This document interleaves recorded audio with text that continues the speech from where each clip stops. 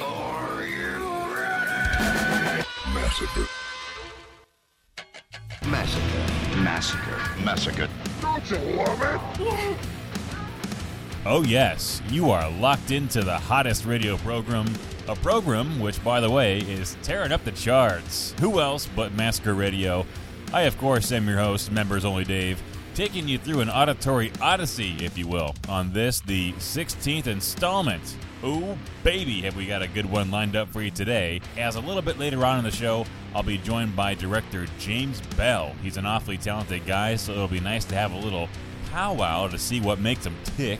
Get a grip and hold on tight. You're in for a wild ride. Come on! You're listening to Massacre Radio.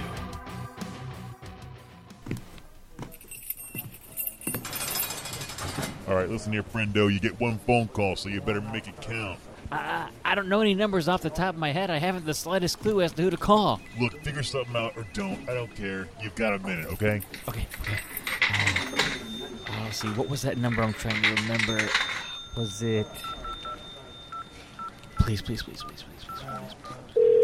it's ringing.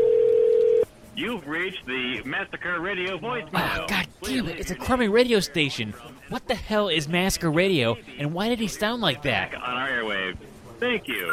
All right, buddy, your time's up. You're coming with me. No, let me make another call. I promise. I accidentally called Massacre Radio.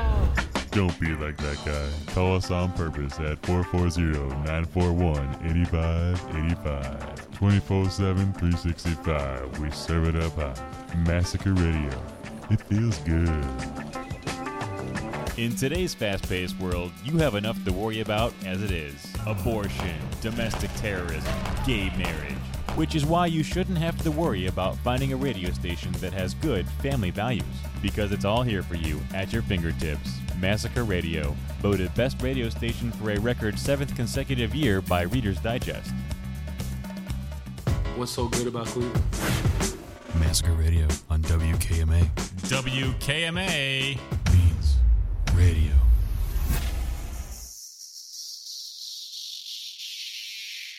Massacre Radio. Well, look what the cat dragged in. By way of the Massacre Radio hotline, I'm joined by special effects artist and director James Bell. James, welcome to the program. How's life been treating you? Oh, pretty good. Thanks for having me. Now, I really don't know where to start here, James. There's a lot to get to. So it says here you're a self-taught effects artist who works with silicone, making everything from dead face skin masks to lampshades, the whole bit. What was it that inspired you to really pursue the effects work and get into the whole gore thing in the first place? It's just something like I've always done ever since like when I was like really young. I was like 11 years old and like doing stuff with like makeup and latex and stuff like that.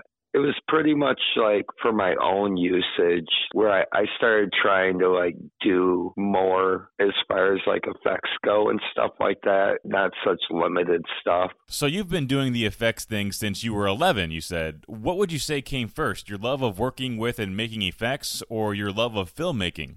I'd probably say it was my passion for enjoying watching films and then doing effects.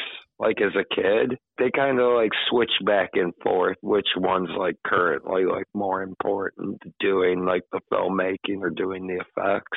So you weren't necessarily inspired by gore films per se. Effects was just something you happened to be doing on your own because you thought it was cool, and then you maybe realized, hey, I can do that, but better. Yeah, it was basically just for my own needs. When shooting films, it was like, well, I know how to do all this stuff already. Now, I have to ask, other than the movies you've worked on, which one would you say has the best, most realistic-looking gore, or the gore you enjoy the most? Just like off the top of my head, like what instantly popped in my head was like Traces of Death. Just because most of that was just fake and mocked up. Yeah, that tricked everybody for like years and years. Everyone thought all of that was real, even though only parts of it were real. I wouldn't really say it was like things looking real would be appealing to me. It'd just be like things looking neat would be like appealing to me. Return of the Aliens, Deadly Spawn, all that gore effects and like that film. I really enjoyed that a lot. It's not the most realistic looking, but it's just fun to watch. I kind of feel similarly about The Burning Moon, you know. That was always one of my personal favorites. Right. Yeah, it's not exactly medically accurate, but it's just eye candy. Well, now that you mentioned it, James, how important is it to be medically accurate with your gore effects? Not really. I just try to make things look neat. I know when people get their parts cut off, they don't spray across the room.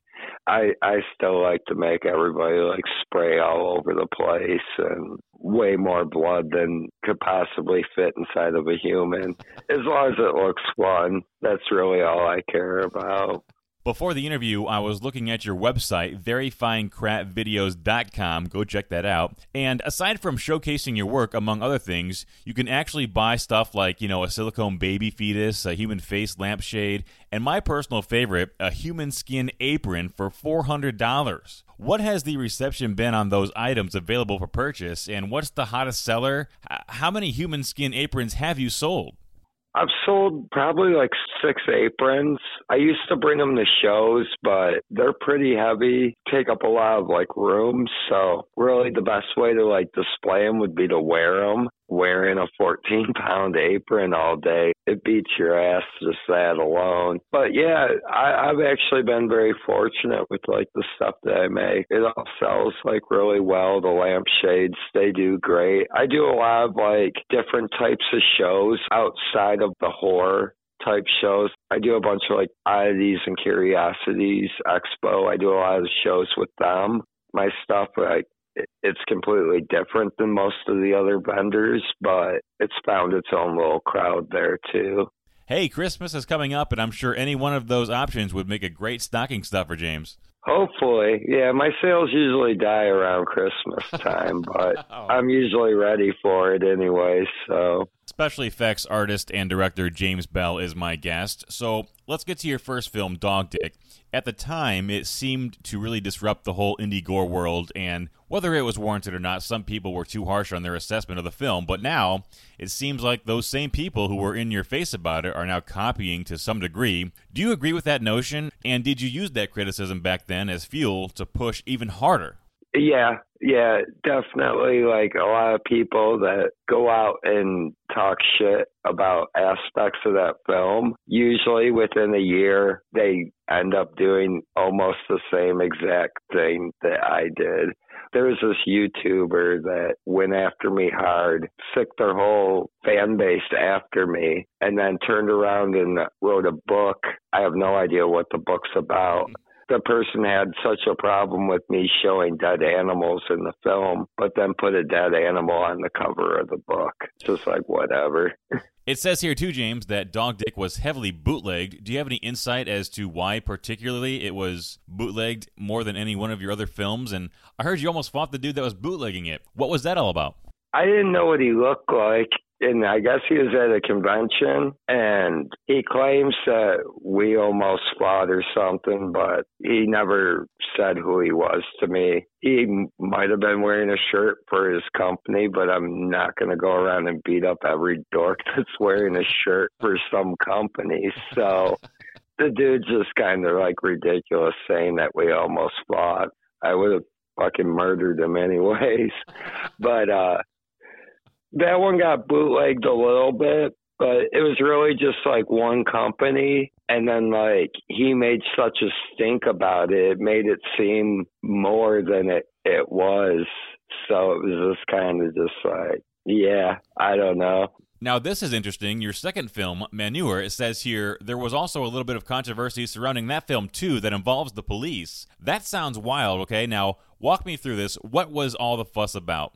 Yeah, well, that one, my son was involved in it. Part of the scene involved with my character diarrhea shitting on his character's face, which I filmed both his part and my part, like, completely separate. Like, we weren't even together. Well, we were in the same household and everything, but he wasn't on set when I was, like, filming my parts of, like, the pooping.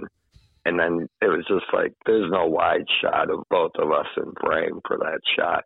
But anyways, he mentioned to somebody at school, like a teacher, that he was going to be in a movie, and that I don't know what else he said about it, but the teacher just like instantly thought that I was making child porn out of my house and selling it on Facebook openly. So the detectives couldn't be bothered with doing a Google search or anything like that. They came and like raided my house, and it was a huge mess.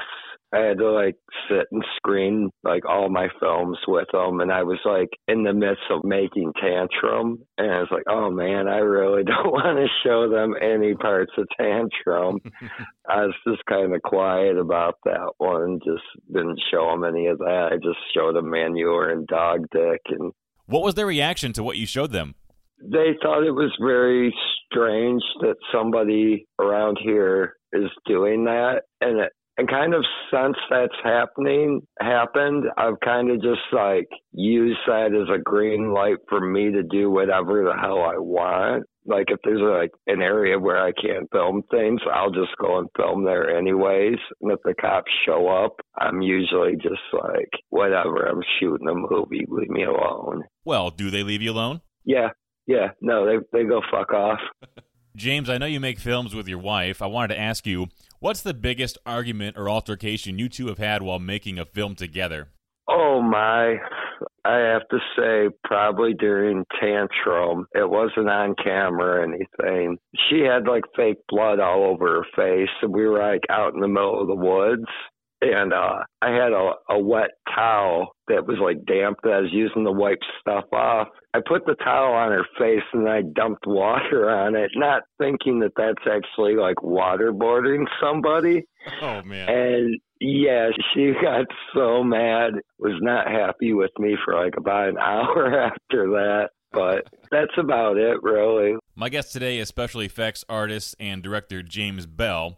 James, have you ever considered making a straight-up comedy gore film? Do you think the combination of the two can work, and is it possible to make gore funny?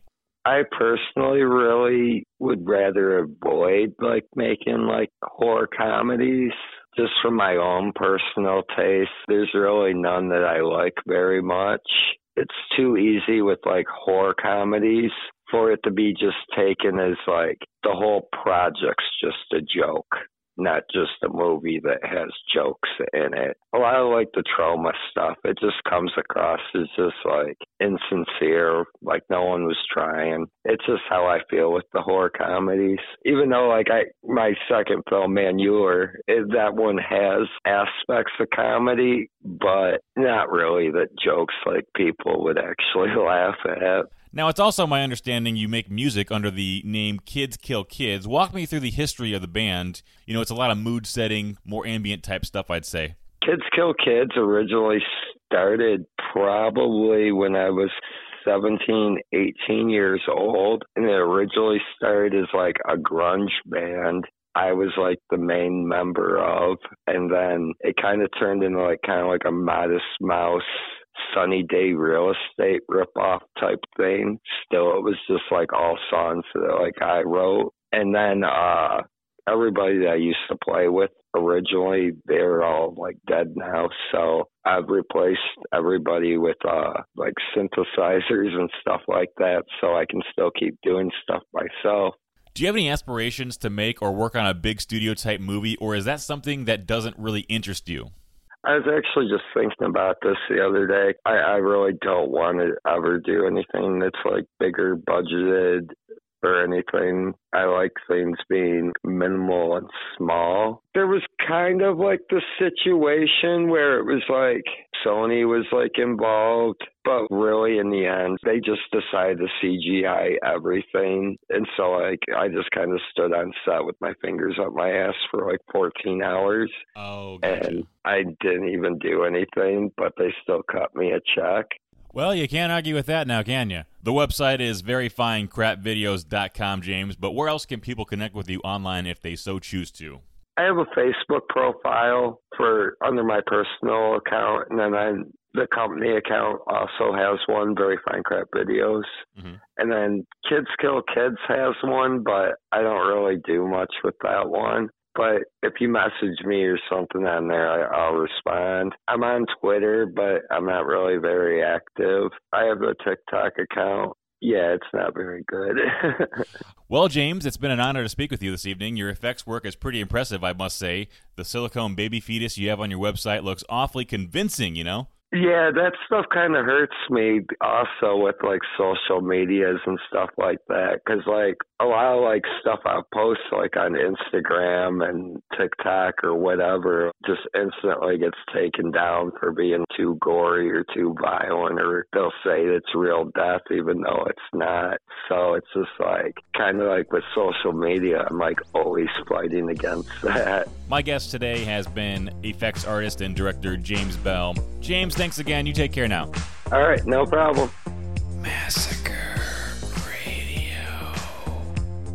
And that about does it for this installment of Massacre Radio. But there is just one more thing I wanted to do before we get out of here for the week, and that's check on the Massacre Radio voicemail, which you can call at your leisure, 440-941-8585. Oh, hey, it looks like we got a new message. I bet it's from someone who really enjoys the show. Let's give it a spin.